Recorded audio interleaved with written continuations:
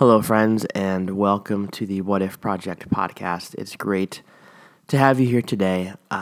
It is early right now. It is what is it? It is Saturday morning at 5:30 in the morning. Up a little bit early today. I got to be at work at 8 o'clock today, so I've got to be in the shower getting ready fairly soon. But I just wanted to sit down and record this episode this morning with a nice cup of coffee in a very quiet house and just the stillness of the morning. I've got some new things I've been thinking about that I want to share with you today. This is episode number 11, and it's called The Cosmic Jesus. The Cosmic Jesus. Now, before I jump into that, I have to tell you I'm very excited because I just handed in the next round of edits on my dissertation. And what that consisted of was basically I had handed in 109 pages of my dissertation back in, when was that? It was in July. And my professor, my first reader, my advisor, he read it, and he had 10 pages of edits he wanted me to make.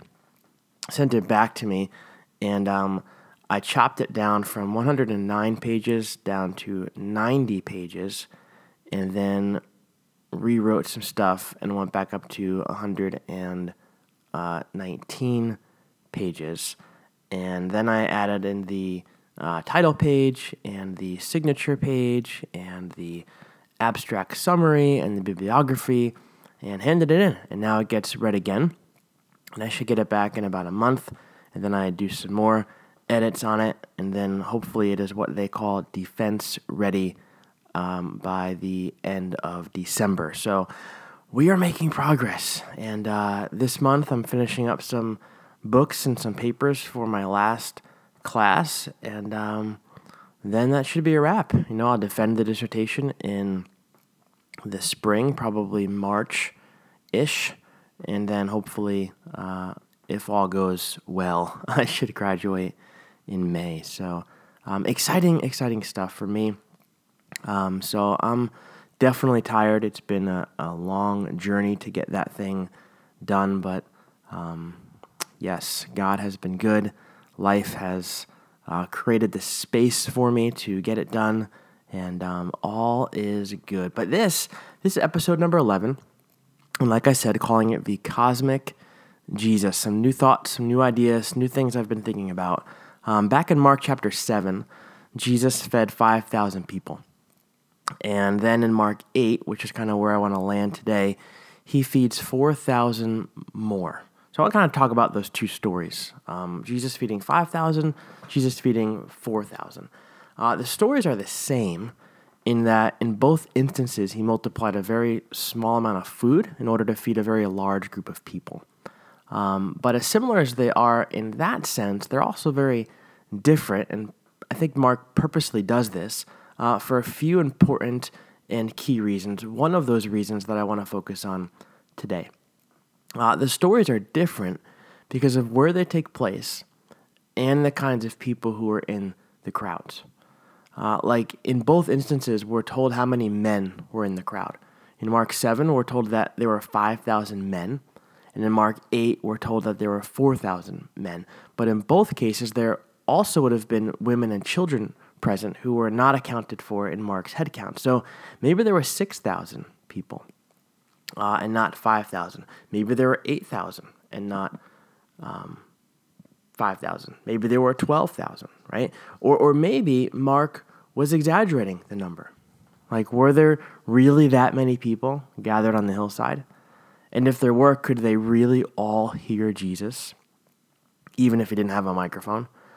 Like, what if Mark's numbers were way off? What if he was exaggerating? What if there were only 50 or 100? And does it matter? Or maybe Mark inflated his numbers to make a larger point. Who knows? But more importantly, though, in Mark 7, Jesus feeds the 5,000 men on the predominantly Jewish side of the Sea of Galilee, with 12 baskets of food left over. And then in Mark 8, he feeds a slightly less 4,000 on the predominantly Gentile side of the lake, with 7 baskets of food left over. That's very important. Okay, so one more time.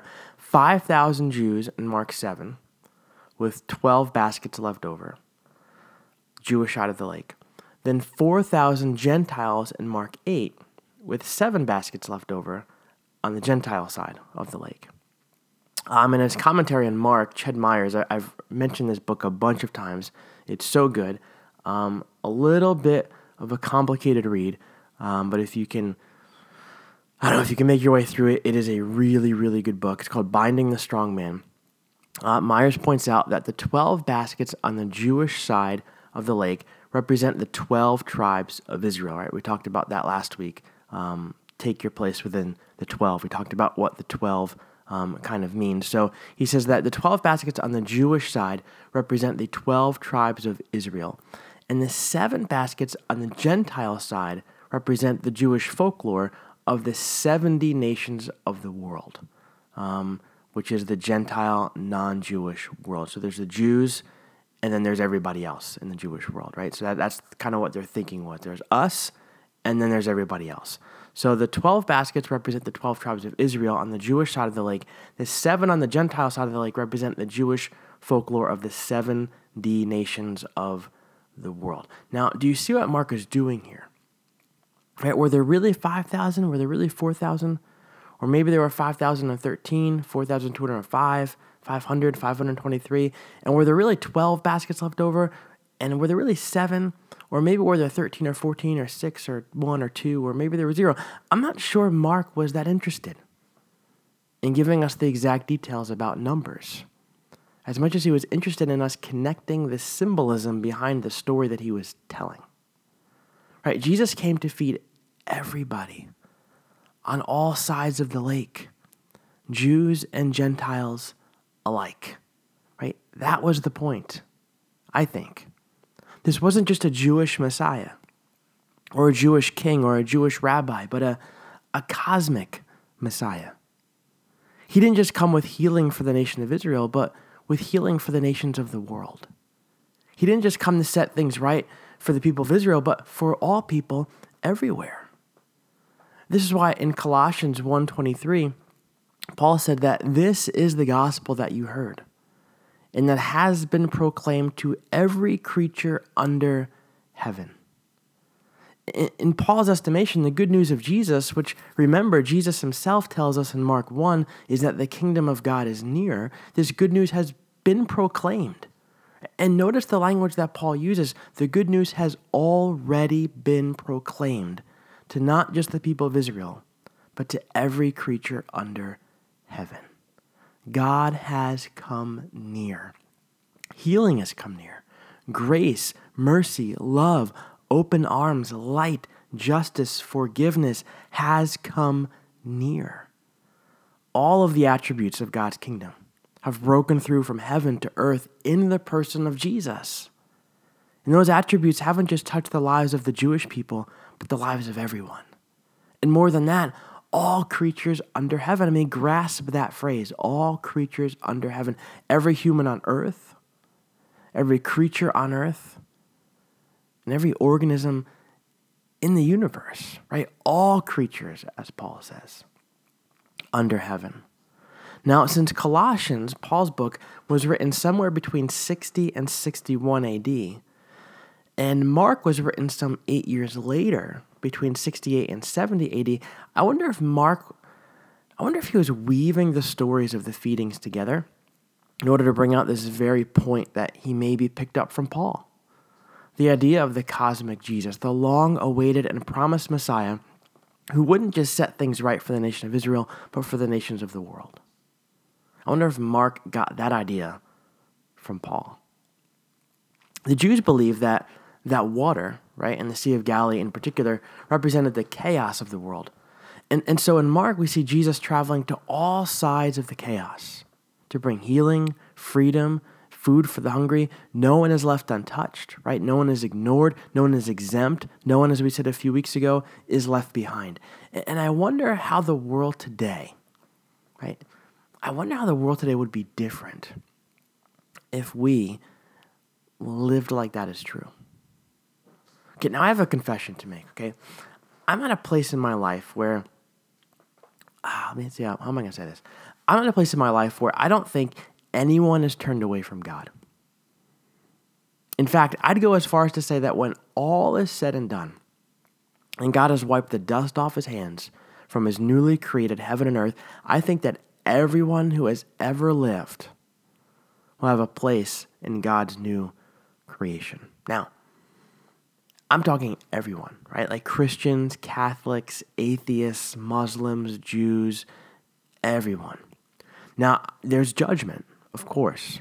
I believe that somehow, in some way, the horrors of this world somehow have to be answered for. I believe that. How that fits in, I don't really know. But what I'm saying is that I think that everyone will have a place in God's newly designed creation. You see, I dare to think that Jesus' work on the cross is that big and that powerful and that final.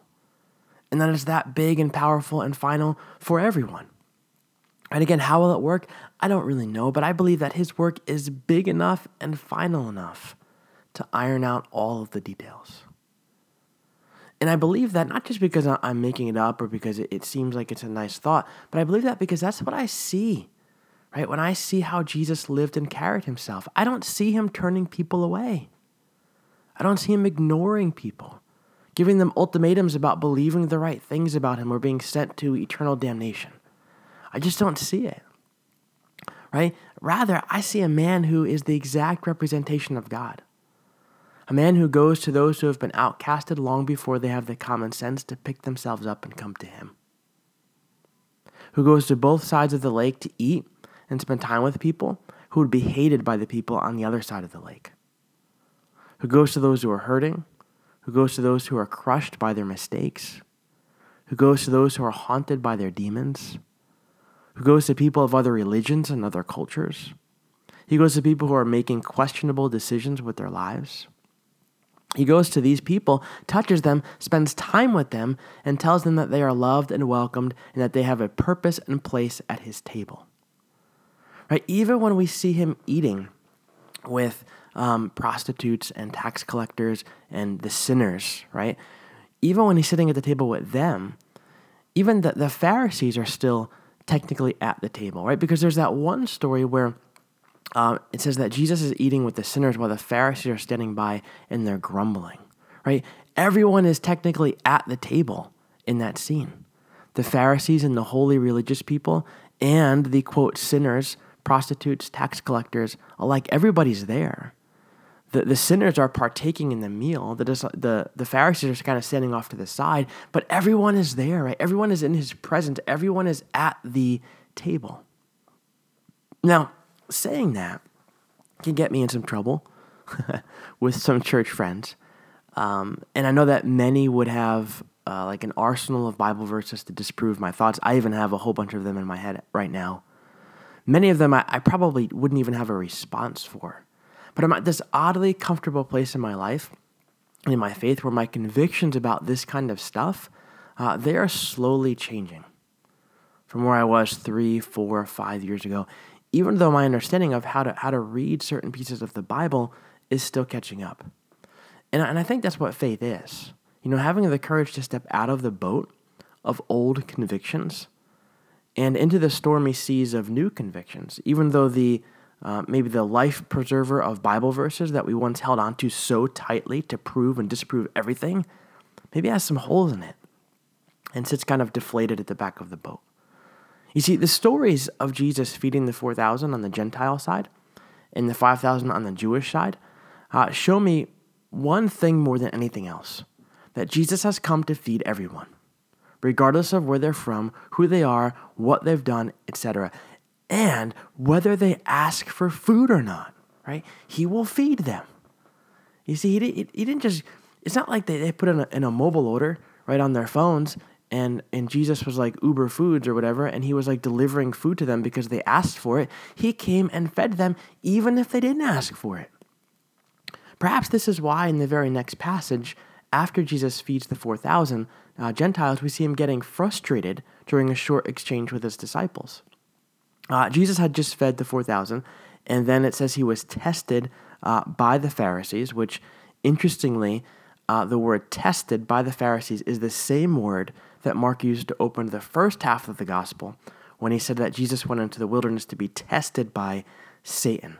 The church was testing him in the same way that Satan was testing him. So I'll let you draw your own conclusions on what Mark is saying there.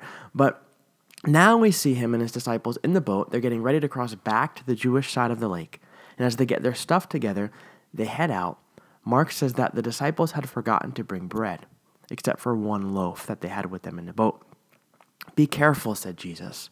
"Watch out for the yeast of the Pharisees and that of Herod." They discussed this with one another. Is it because we have no bread? Is that why he's saying this? Right? Aware of their discussion, Jesus asked them, "Why are you talking about having no bread?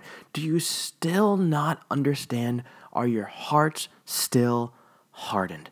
The yeast of the Pharisees and Herod versus the yeast of Jesus. Now, Jesus had 5,000 Jews. He had fed 5,000 Jews and 4,000 Gentiles, right? Symbolizing, we said, that he has come to feed everyone, to unite everyone, to bring everyone together as one. Sprinkling that kind of yeast into his world so that a new kingdom of unity and inclusion could rise up and out of the earthly empires of disunity and exclusion, that would have threatened big time both the Pharisees and the religious leaders, as well as Herod and the other rulers of the empire, because the Pharisees wanted to keep the Jews and Gentiles separate for religious reasons, so that they as Jews could enforce their purity laws on the dirty non-Jewish people, right? They had the upper hand in that sense. And the Roman Empire was aiming for something similar, where people of various classes were separated for political reasons so that certain groups could hold all of the power, while other groups had none. Sound familiar? Sounds a lot like today, right?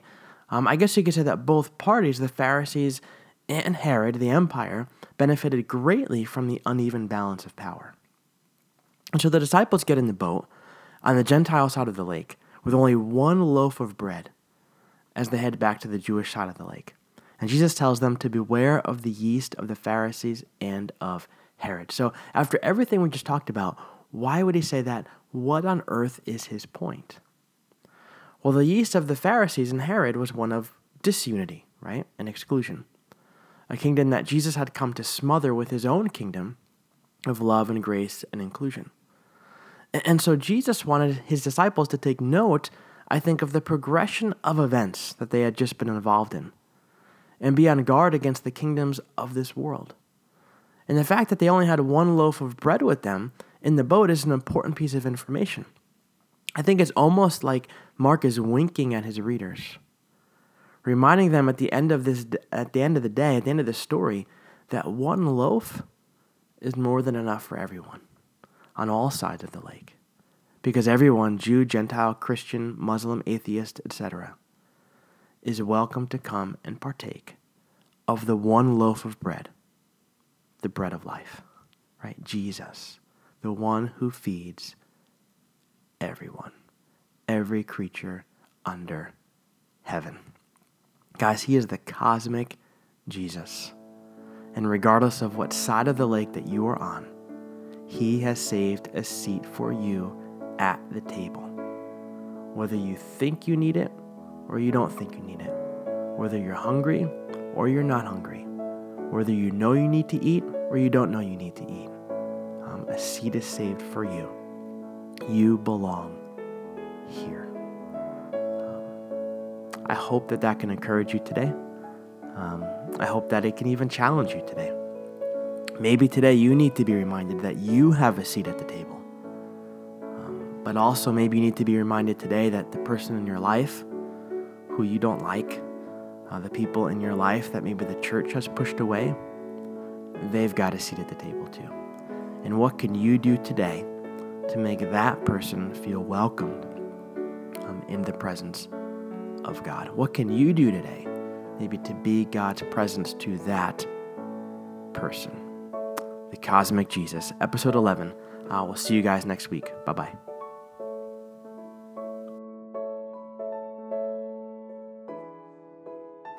thank you so much for stopping by the What If Project podcast today. It was great to have you here, and I really just appreciate your support. And hey, if this encouraged you at all, if it challenged you, if it pushed you, challenging your perspective and how you understand the Bible, I would just ask that you head over to your podcast listening platform of choice, whether that be iTunes, Google Play, Stitcher Radio, wherever it is that you're listening to this now, and leave some feedback, leave a rating.